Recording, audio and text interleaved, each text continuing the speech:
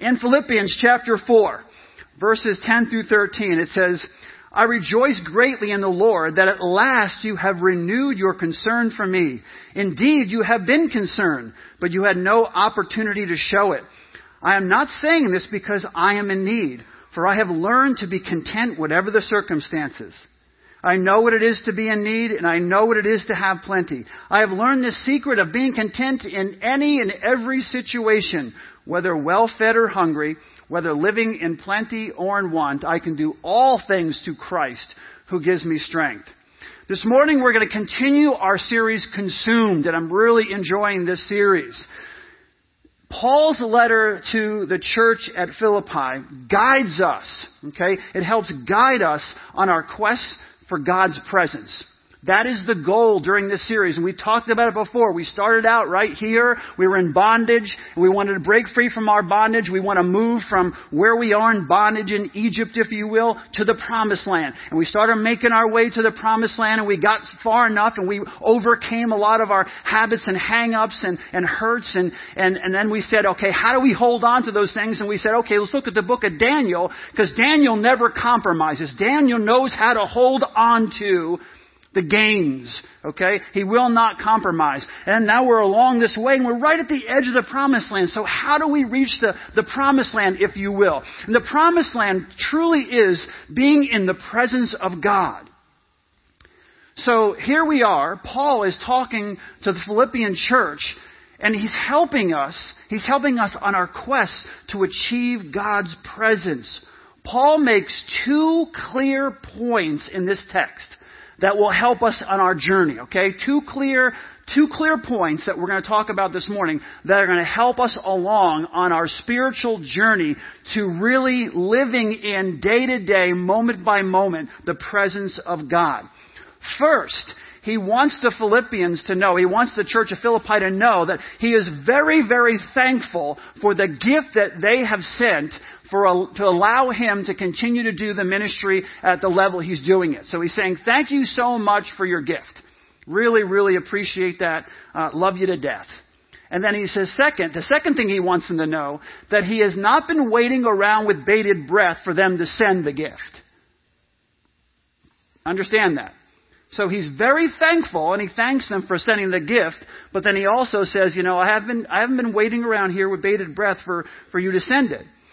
He's grateful for the gift, but he also has a gift of wisdom that he wants to give them. And this gift of wisdom that he wants to give them is to say, I have learned the secret of being content in any and every situation. So thank you, but I have something for you as well. Whether you sent it or not, whether I have a little or a lot, I have learned the secret of being content in any and every situation. And when I first read that, I was absolutely floored. I thought to myself, what? He has learned the secret of being content. Isn't that what we're all talking about in our lives? What is it to have peace and joy and contentment in this life? Can you imagine if I was content? I mean, the peace that you would have all the time. You talk about being happy. I want to be happy. You want to be happy? Learn to be content. And you'll be happy all the time. So Paul says, I've learned the secret of being content. He gives them this gift. He wants to make it absolutely clear that their gift, his ability to rest in the presence of God and to be content, is not based upon what they can give him. My ability, your ability to be able to live in the presence of God, moment by moment, day by day, and to find true contentment should not be based on what someone else or what the world can give to us. I find that to be absolutely fascinating. And so he said, I'm going to give you this gift. And I find that contentment, if you think about it, in this world is probably one of the most difficult things for people to grasp and to own and to live in contentment. I think it's easier, honestly, think about this. I think it's easier to find oil in your backyard than it is for you to find contentment. Right? It is. In this world, it'd be easier for you to go out back and start digging and find a whole bunch of gold, and a big strip of gold in your backyard, or finding oil in your backyard, striking it rich by just digging your backyard, than it is to find the richness of contentment. To say, I have learned the secret. If someone stood up and say, I have learned the secret of being content in any and every situation, you'd be like, can I hang out with you? Right? I want to learn the secret. I want to learn what that secret is all about. See, one of the reasons that we are not content is because in many ways our culture is based on us being discontent. Think about that. Think about our economy. Our economy, okay, is based on I'll say much of our economy, okay? Much of the economy in the United States of America is based on us being discontent, so that they can sell us something that they say will make us more content, right? Will make you content. If you have this, you have this now, you poor slob. But if you have this, you'll be more content. And just when you get it, right, and you start to feel satisfied, they come out with the new version, the upgraded version, the better version, the cooler version, the most amazing version. And you look at your version and go, man alive, mine doesn't talk to me like that. I mean, and you feel like somehow you've been ripped off. You've been taken advantage of. I was thinking of how you kind of illustrate it. It's like someone walking up to you and saying, hey, what can your watch do? My watch can tell time. Well, my watch can tell me how many calories I burned walking over to talk to you about how lame you are and your watch, which is outdated. You know what I mean? It's like watches can do everything now. Before you were happy if your watch kept the time, right? Now you have to have a watch. And I'm not criticizing, because all you're all sitting there like putting your shirts down. Now I got to watch this. I walked in here, burned 20 calories, right? Church, you should get more. See, if you really want to burn calories and stuff, you should get more animated in worship. You know what I'm saying? Dance around a little bit. You know what I'm saying? Raise your hands and then look at your watch. Oh, wow, I burned more calories. Jen will think it's her worship style moving, and you're just trying to burn more calories. Yee-hoo! Just to copy Kenny. Kenny, where are you? Raise your hand back there, Kenny. Kenny's like always dancing around back there. I embarrassed him now. The lottery, honestly, the lottery exists, right? Because we're discontent. That's why it exists. Because people are discontent. Oh, if I could hit the lottery. Oh, well, I'll tell you what. And then if you win the lottery, if you end up winning the lottery, your life is ruined. You know why it's ruined? Because you thought by winning the lottery you'd have more money and then you'd be more content, and you're not more content. As a matter of fact, it ruins most people's lives if you do any studies on that. But it's all based on it's not being content. Our sin nature is driven not to be satisfied with what we have, and our culture plays on it so well. I mean, our sin nature is like, I want more. It's more. I'm not satisfied. I don't have enough, and I'm being ripped off. And then the culture just plays right along. And if you're never satisfied, then you're unable to truly enjoy life fully. And that keeps you, it kind of makes you feel like when you're living your life, it makes you feel like you're being ripped off because you're never truly satisfied. And why do they have it and I don't? And when you're covet, that's why the Bible says don't covet and all those kinds of things.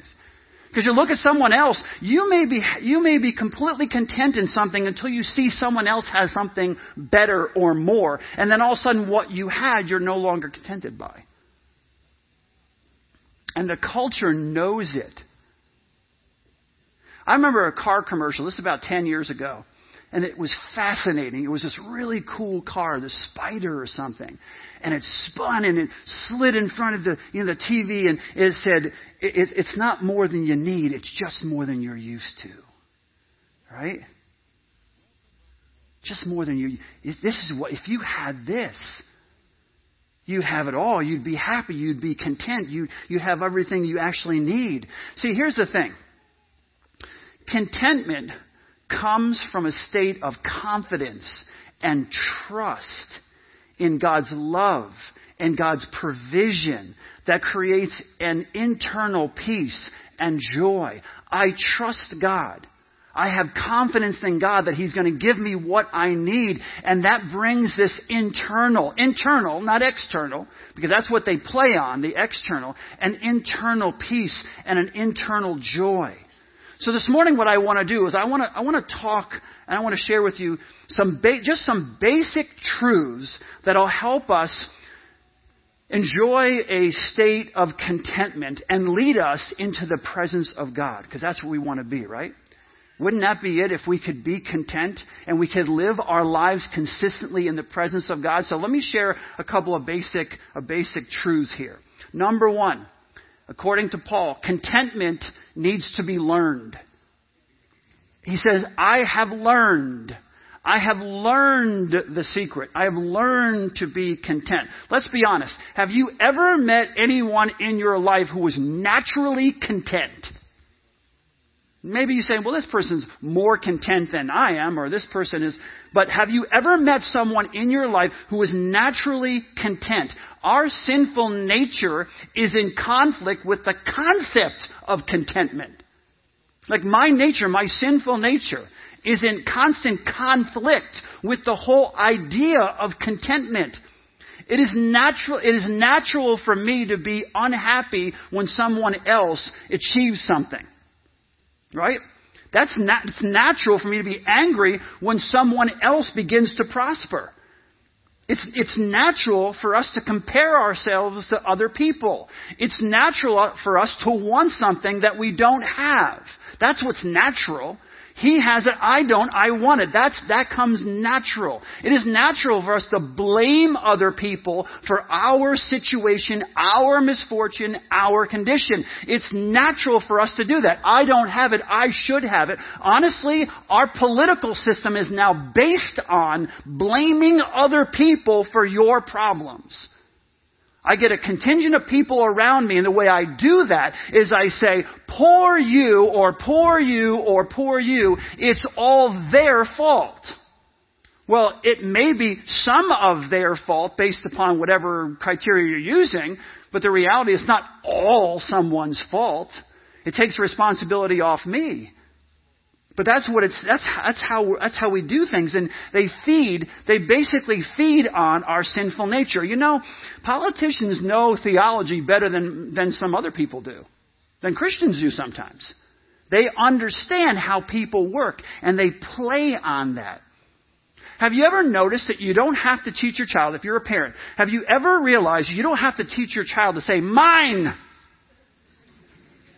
or no, or to cry when another child has the toy that they want to play with? What parent has ever sat around and, okay, say it, mine, come on, mine, mine, mine, mine, mine. Say it like that, right? It comes natural. No comes natural. Anger over the fact that child doesn't have something that child wants, it just comes naturally. You don't have to teach them. You don't have to teach them that at all. Sinfulness is natural. Contentment is not. It's something that we need to learn. Now, here's the good news, okay? Here's the good news. If Paul can learn the secret of being content, then so can we. Paul is not some superhero, okay? He's not some supernatural superhero who has some kind of information that we don't have and that we can't attain and all this kind. No, not at all. Not at all. If Paul is a man with strengths and weaknesses. He is a person with strengths and weaknesses. And if Paul can learn the secret to being content, then you and I can learn the secret to being content. I'm sure that Paul did not wake up one morning, right, and just run outside and say, everyone, I'm content, and I will remain this way for the rest of my life. I just woke up. How'd you become content? I don't know. I woke up. I got a feeling. Oh, contentment. How did that work? I don't know. That's not what he did. That's not what happened. He said, I've learned the secret. He needed to learn that. And I'm sure that took a long period of time. You know what I mean? Going through all the things he went through, all the struggles he faced, the shipwrecks and the beatings and being put in jail. And I mean, over a period of time, he learned, regardless of I'm in prison, what is my responsibility? What does God call me to do? Preach the gospel. Put me in prison? Can I still preach the gospel? Oh, yes. Not only that, but the guy next to me he's kind of bound to me. He has to listen to me.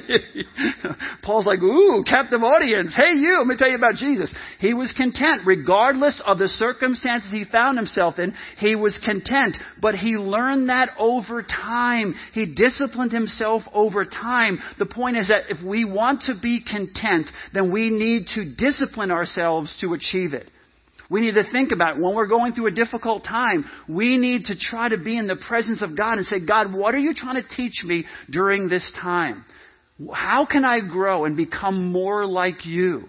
And then we see even the difficulties that we face in life as something that God can use to help me become more like him. And that will bring about some of that contentedness. See, contentment, okay, we're talking about how do we live in the presence of God. If you don't have the book yet, Practicing His Presence, we ran out of copies. We sold a lot of copies out here. But go online and try to get the book Practicing His Presence, okay? Brother Lawrence and Frank Laubach. But try to get that book. But contentment, the key to being in the presence of God, one of the key principles is that we should be content. If we can be content, it is so much easier to live moment by moment in the presence of God. So that's extremely important. Contentment is a key to experiencing, for us, you and I, to experience the presence of God. To achieve contentment, we need to see ourselves, okay, from a different perspective. So if you're saying, how do I achieve contentment? You need to see yourself from a different perspective. You see life from a different perspective. You need to renew your mind.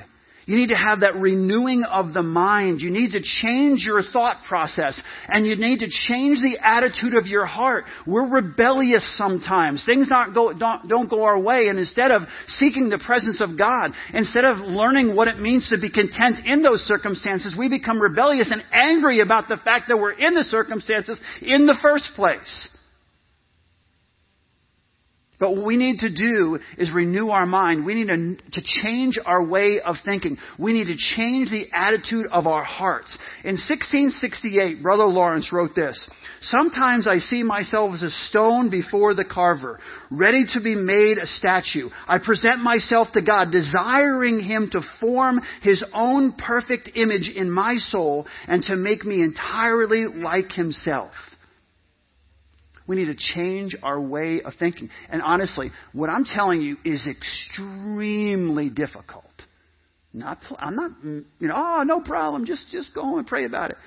Extremely difficult. But here's the great thing. It can be achieved regardless of the circumstances we find ourselves in. It can be achieved. That should give us hope.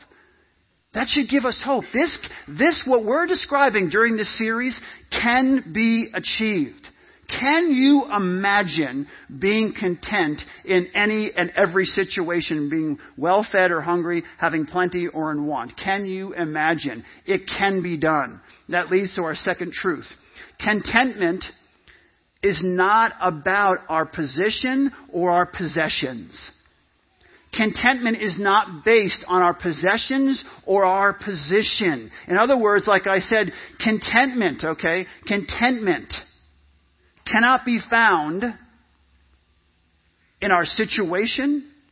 It cannot be found just in if we have the right situation, then we're going to be content. It cannot be found in what we have or the situation we find ourselves in. That's not the only way. It's so important for us to understand. Contentment cannot just be found in if we have the right circumstances or if I have the right situation or if I have the right stuff. Paul says, I've learned the secret of being content in any and every situation, whether well-fed or hungry, whether living in plenty or in want. I have learned the secret of being content. He didn't say I've learned the secret of being content. As long as I have enough resources to give me exactly what I want when I want it, I am content. As long as I never find myself in a difficult circumstance in my life, then I can be, that's not what he said. I've learned a secret of being content in any and every situation. Whether I have a lot or a little. I've learned the secret of being content. His contentment was not determined by the circumstances of his life. I remember hearing a story about a king this king was just not content with his life. He was so discontent that he's the king, but he couldn't enjoy all the things that his kingdom had to offer because he was so discontent. He was so discontent, he got frustrated. He would lay awake at night thinking about how discontent he was, and he couldn't enjoy it, and so he lost sleep, and it was always on his mind. And so he gathered up all the wise men in his kingdom, and he said, I need you guys to figure out how I can become content. And so the oldest and the wisest of his men said to him, Your Majesty, what you need to do is you need to look all over the entire kingdom and you need to find a man who is content. And then here's what you do. You wear his shirt all day and all night. The king's like, bam, that's a great idea. He says, what a wise man. And so he gathers up all the servants and he says to the servants, I want you to go some to the east and some to the west and some to the north and some to the south. I want you to find me a contented man and I want you to bring me his shirt. Find him, go find him. Sends the servants out and the servants all go out and the days turn into weeks, the weeks turn into months, and finally the servants come back. The king is elated. They have come back. He was all fired up and he says to them, did you find a man in my kingdom who is content? And they said, yes, we have. And the king says, where is his shirt? And the servants reply, Your Majesty, he didn't have one. He didn't have one. You're not going to find contentment. You're not going to find peace. You're not going to find joy, okay, in wearing the contented man's shirt. Because the contented man's content whether he has a shirt or does not have a shirt. I've learned the secret of being content in any and every situation. Whether well-fed or hungry, whether living in plenty or in want, whether having a shirt or not having a shirt. I've learned the secret of being content. Contentment is not about what we have. It's about how we view, okay, hear me. It's about how we view our lives and how we view God's purpose for our lives. It's about how we view our life, how we are viewing our lives and our purpose. Again, Brother Lawrence wrote this. As often as possible, we should recall that our only business in this life is to please God. And that all else besides the Lord is folly and vanity. Jeff Greer exists not for, this is important, and you're going to read in the book, if you have the book with, this is what part of it's what it's talking about, okay? God does not exist to serve me and to fulfill all my needs, whims, wants, and needs in this world. I exist to serve Him. He didn't create me, okay? He didn't create me so that He becomes my slave and does what I want Him to do. I am His slave and I do what He wants me to do. That's a different thought process. I exist to serve God. Hear me on this. You say, well, of course. No, hear me on this. God does not exist to serve me. I exist to serve Him. If I can get that mindset down and understand that, then I will become more content in my life. A wrong theology will destroy your life as a Christian. A wrong thought process. How you view God, how you see God, how you see your life, how you see your purpose, the meaning of life. If you don't understand that, then you will get it all mixed up and jumbled around. And when things don't happen the way you want them to happen, you will be angry and bitter and frustrated. Paul told Timothy in 1 Timothy 6 through 11, godliness with contentment is great gain. For we brought nothing into this world and we can take nothing out of it. But if we have good food and clothing, we will be content with that.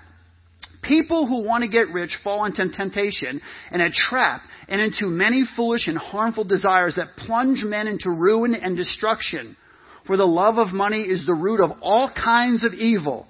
Some people eager for money have wandered from the faith and pierced themselves with many griefs.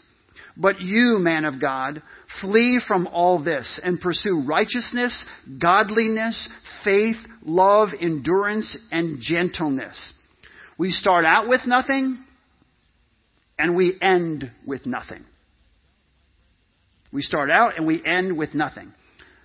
Not only does our stuff not give us all the things that we think it's going to give us, but Paul is saying to Timothy, not only does it not do that, but it also can cause you trouble. Paul says to Timothy, people who want to get rich fall into temptation and a trap and into many foolish and harmful desires that plunge men into ruin and destruction.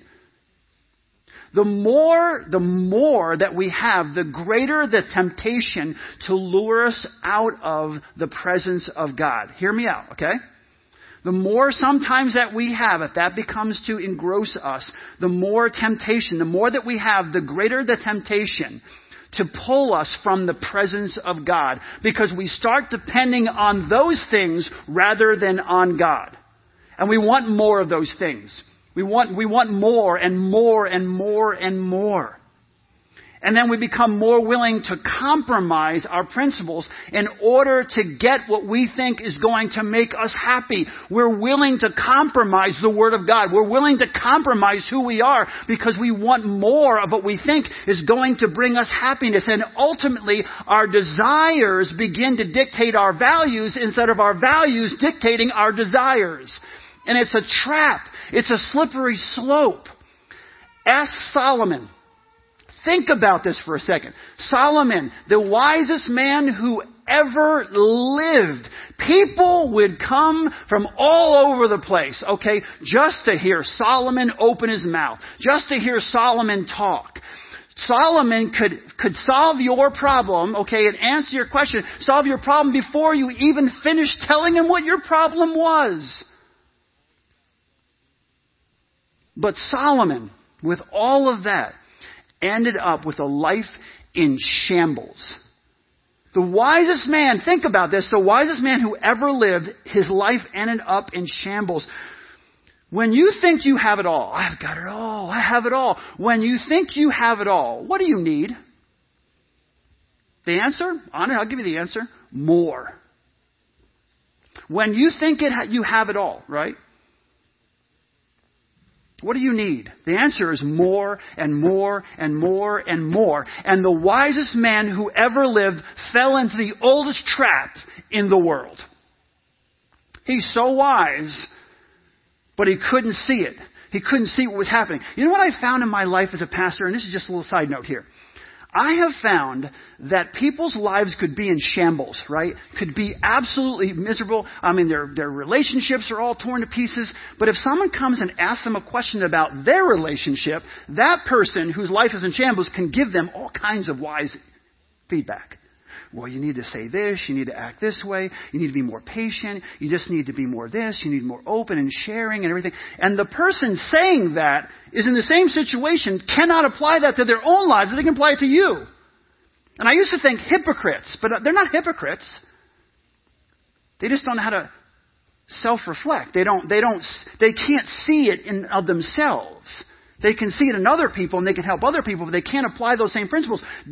Solomon, you came to him, he would solve your problem. Oh, you can't be, you want too much in your life right now. He would walk you all the way through it, but he fell into the oldest trap in the world. Paul had nothing, and he experienced the very presence of God. Paul had nothing. Let me say that again. And Paul enjoyed the very presence of God. Solomon had everything, and he was spiritually bankrupt. fascinating. It is also difficult to be content when your life doesn't go according to what you have planned, right? That's another.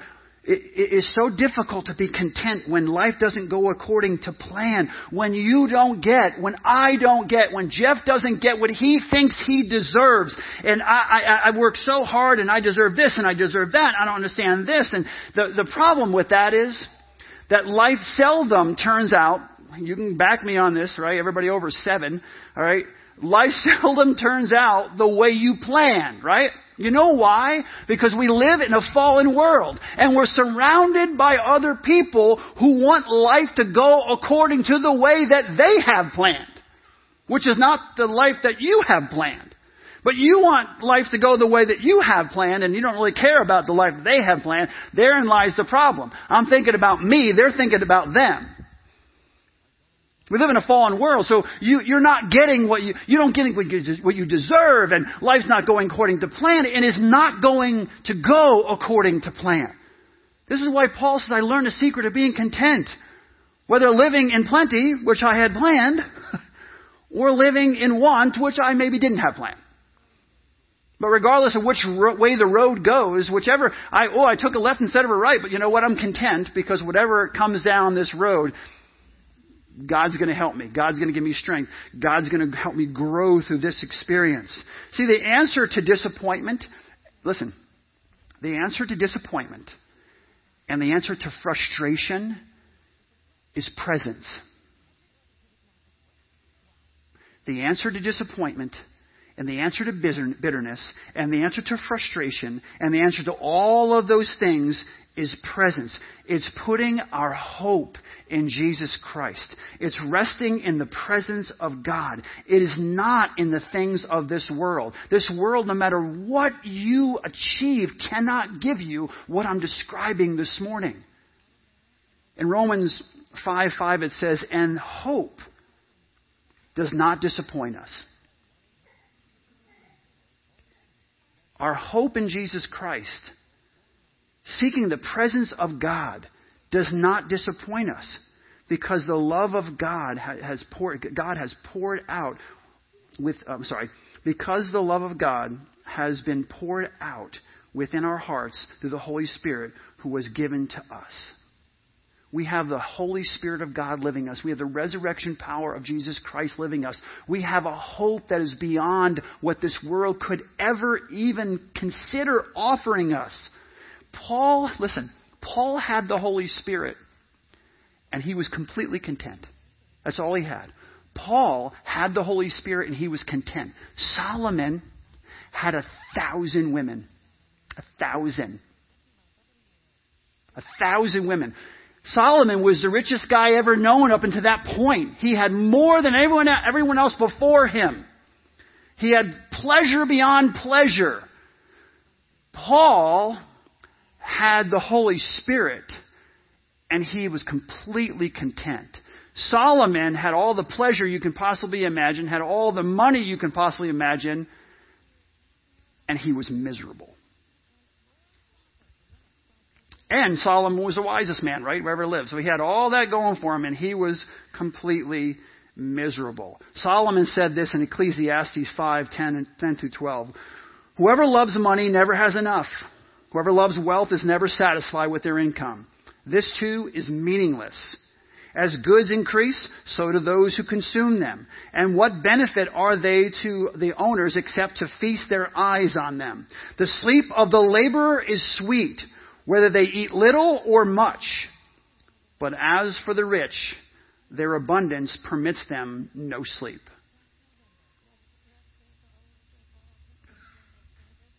See, Paul knew what it was like to be content, whether he was living with little or whether he was living with much. And if he was living with little and he didn't have it, he still had Christ. He still had that hope. You see, Paul was content in the penthouse or in the outhouse. He was content either way. I sleep in the penthouse, content. I sleep in the outhouse, I'm content. Either way. It didn't matter. When he had little, he appreciated the little that he had. When he had abundance, he realized the abundance was there to help others in their need and to glorify God. That's why he was given abundance. It really seems that contentment begins to grow. It really begins to grow in our lives when we come to understand that our greatest treasure is to dwell in the presence of God. That is the greatest treasure that we can have in our lives.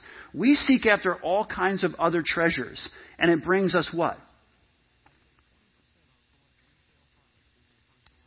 But when we realize that our greatest treasure is Jesus Christ, when we realize our greatest treasure is actually being in the presence of God, it changes everything. Discontentment comes from a feeling that we have been somehow deprived. I want you to walk me through this process here for a second. Somehow we have been deprived. We have been ripped off.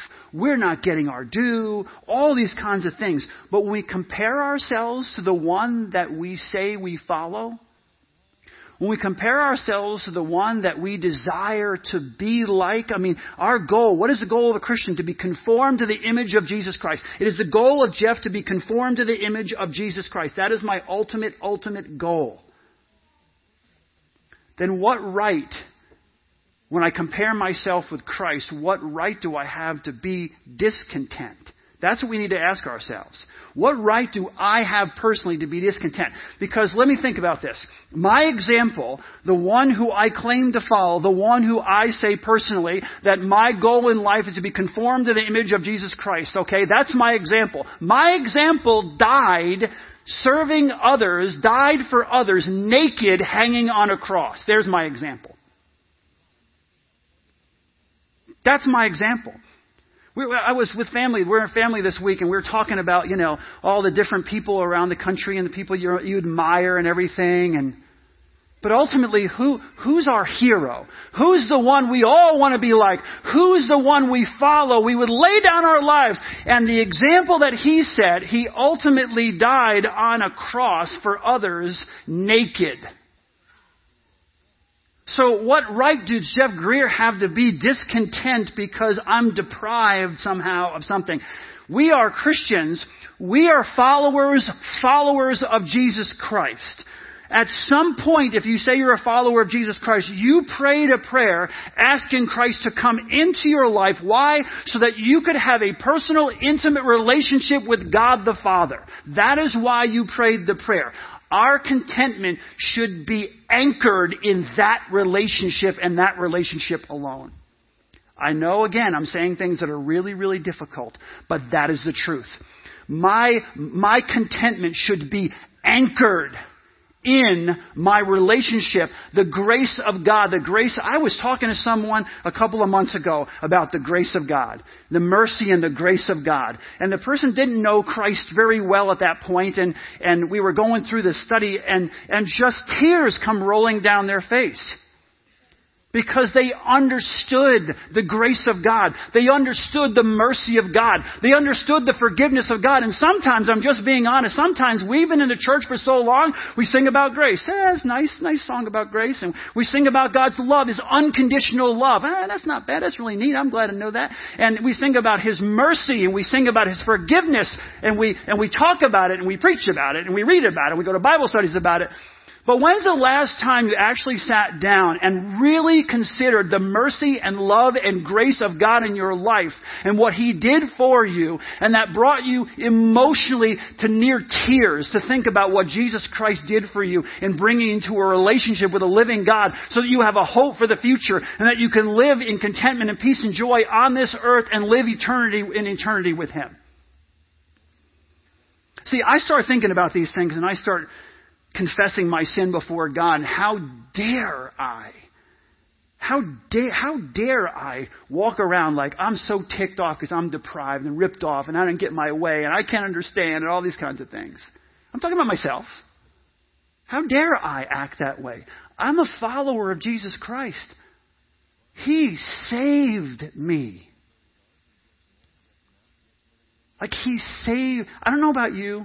I don't know all of your stories, but when he saved me, you think, well, he saved you, you get to go to heaven. No. Yes, that's true. I get to go to heaven, okay? He saved me. Okay? You understand what I'm saying? There's no way I'm standing up here this morning talking to you if he didn't save me. He saved me spiritually, but he saved my life. He saved my life. How dare I act like somehow the other kid has my toy? And I know we all do it. But we really need to take a step back and say, Lord, help us to realize who we are and who we are in relationship to you. Help us to get our mind back in the right place. Help us to readjust our attitudes toward our relationship with you. Where have we gotten off? Paul goes on to say, I can do everything through Christ who gives me strength. I can do everything through Christ who gives me strength. I believe Paul is saying that I can face and I can know joy in any circumstance because of the strength that I have in Jesus Christ. How can I do this? How can I do how can we do what I just described to you? What I ask you to do? What I'm asking myself to do? Through the strength that we have in Jesus Christ. Do you know what the secret is to being content? It's understanding that nothing compares, absolutely nothing compares with what I have in Jesus Christ and the privilege that I have of dwelling in the presence of God. That is contentment. It's that nothing this world can offer me compares with the hope and the joy that I have in my relationship with Jesus Christ. And nothing can compare with me being and living in the presence of God the Father. And even when we have nothing, listen, even when I have nothing and you have nothing, we are rich in His mercy. We are rich in His love.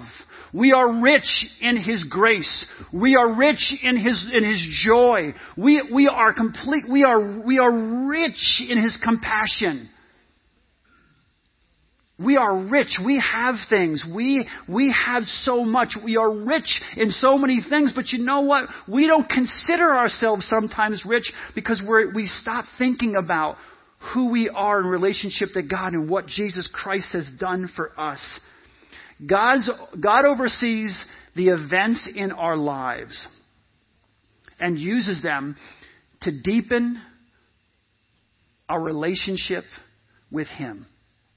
He oversees the events in our lives and He deepens and develops our relationship with Him. And He also deepens and develops our character. He oversees all that happens and He works through all that happens. All things, good, bad, and indifferent, work together for the good of those who love God and are called according to His purpose. Paul truly believed that God was shaping him spiritually during the hard times. And that God was using him to bless others during the good times. He was shaping him regardless of the circumstances. Paul believed when he was going through hard times, God was shaping him spiritually. When he was going through the good times, God was using him to bless others. Listen, if we're going to learn to dwell in the presence of God, we need to realize that contentment is predicated on living in the moment. Living in the moment, okay? Sometimes we're getting lost here. We need to live in the moment. Discontentment comes when we lose sight of the now. When we lose sight of the now. And we focus too much on the past and what should have been, and too much on the future, what we expect to happen. We're not in the now. We're not in the moment. It's too much in the past and what I didn't get, and too much of the future, what I expect from the future. And if I don't get it, I'm not going to be happy. Contentment comes when we find peace in the present. We need to find joy in every single day, in every day, in every moment. We need to consume ourselves with Him and not consume ourselves, listen, and not consume ourselves with what might have been or what should have been or what should be in the future. We need to content ourselves in Him completely. And we also need to understand that God gives us material things as tools. Hear me again.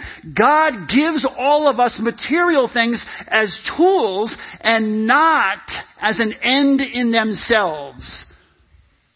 They're just tools. Tools to do what? Seriously, and this is manipulation. I honestly, before God, I'm saying this to you. Tools to make sure we have a freezer in Nigeria so that families of people will no longer be hungry or have their children die of some ridiculous waterborne disease or not have their shots or not be able to go to school. God allows us. He is saying, what I give you is a tool. It is not an end in itself. When that happens, when that ultimately happens, we will begin to enjoy life's simple moments. And you will find that in good times or in bad, pleasure or in pain, that you and I can be content. Regardless of our circumstances, whether well-fed or hungry, whether living in plenty or in want, I can do all things through Christ who gives me strength. Let's pray. God, thank you for this time that we can spend together. Father, thank you for the opportunity that you give to us to help us to just reflect on our lives. And God, thank you for the reality that we can truly find contentment. Will it be easy? No. But what is the end result that if we, your people, can find true contentment, true peace, true joy in you? What a life. What a life that would be. And God, I pray over every single person in this room that we would, to the best of our ability, discipline ourselves to try to achieve that which you offer to us. An abundant life in Jesus Christ, a hope that is beyond anything this world can offer. That's what we want, Lord God. Pour it out over this place this morning. Allow us day by day to talk with one another as iron sharpens iron, that we would teach one another, encourage one another, support one another in order to get to this place, because it is a place of absolute, beyond description, Lord, absolute joy. We thank you, we praise you in Jesus' name. Amen. Have a great week.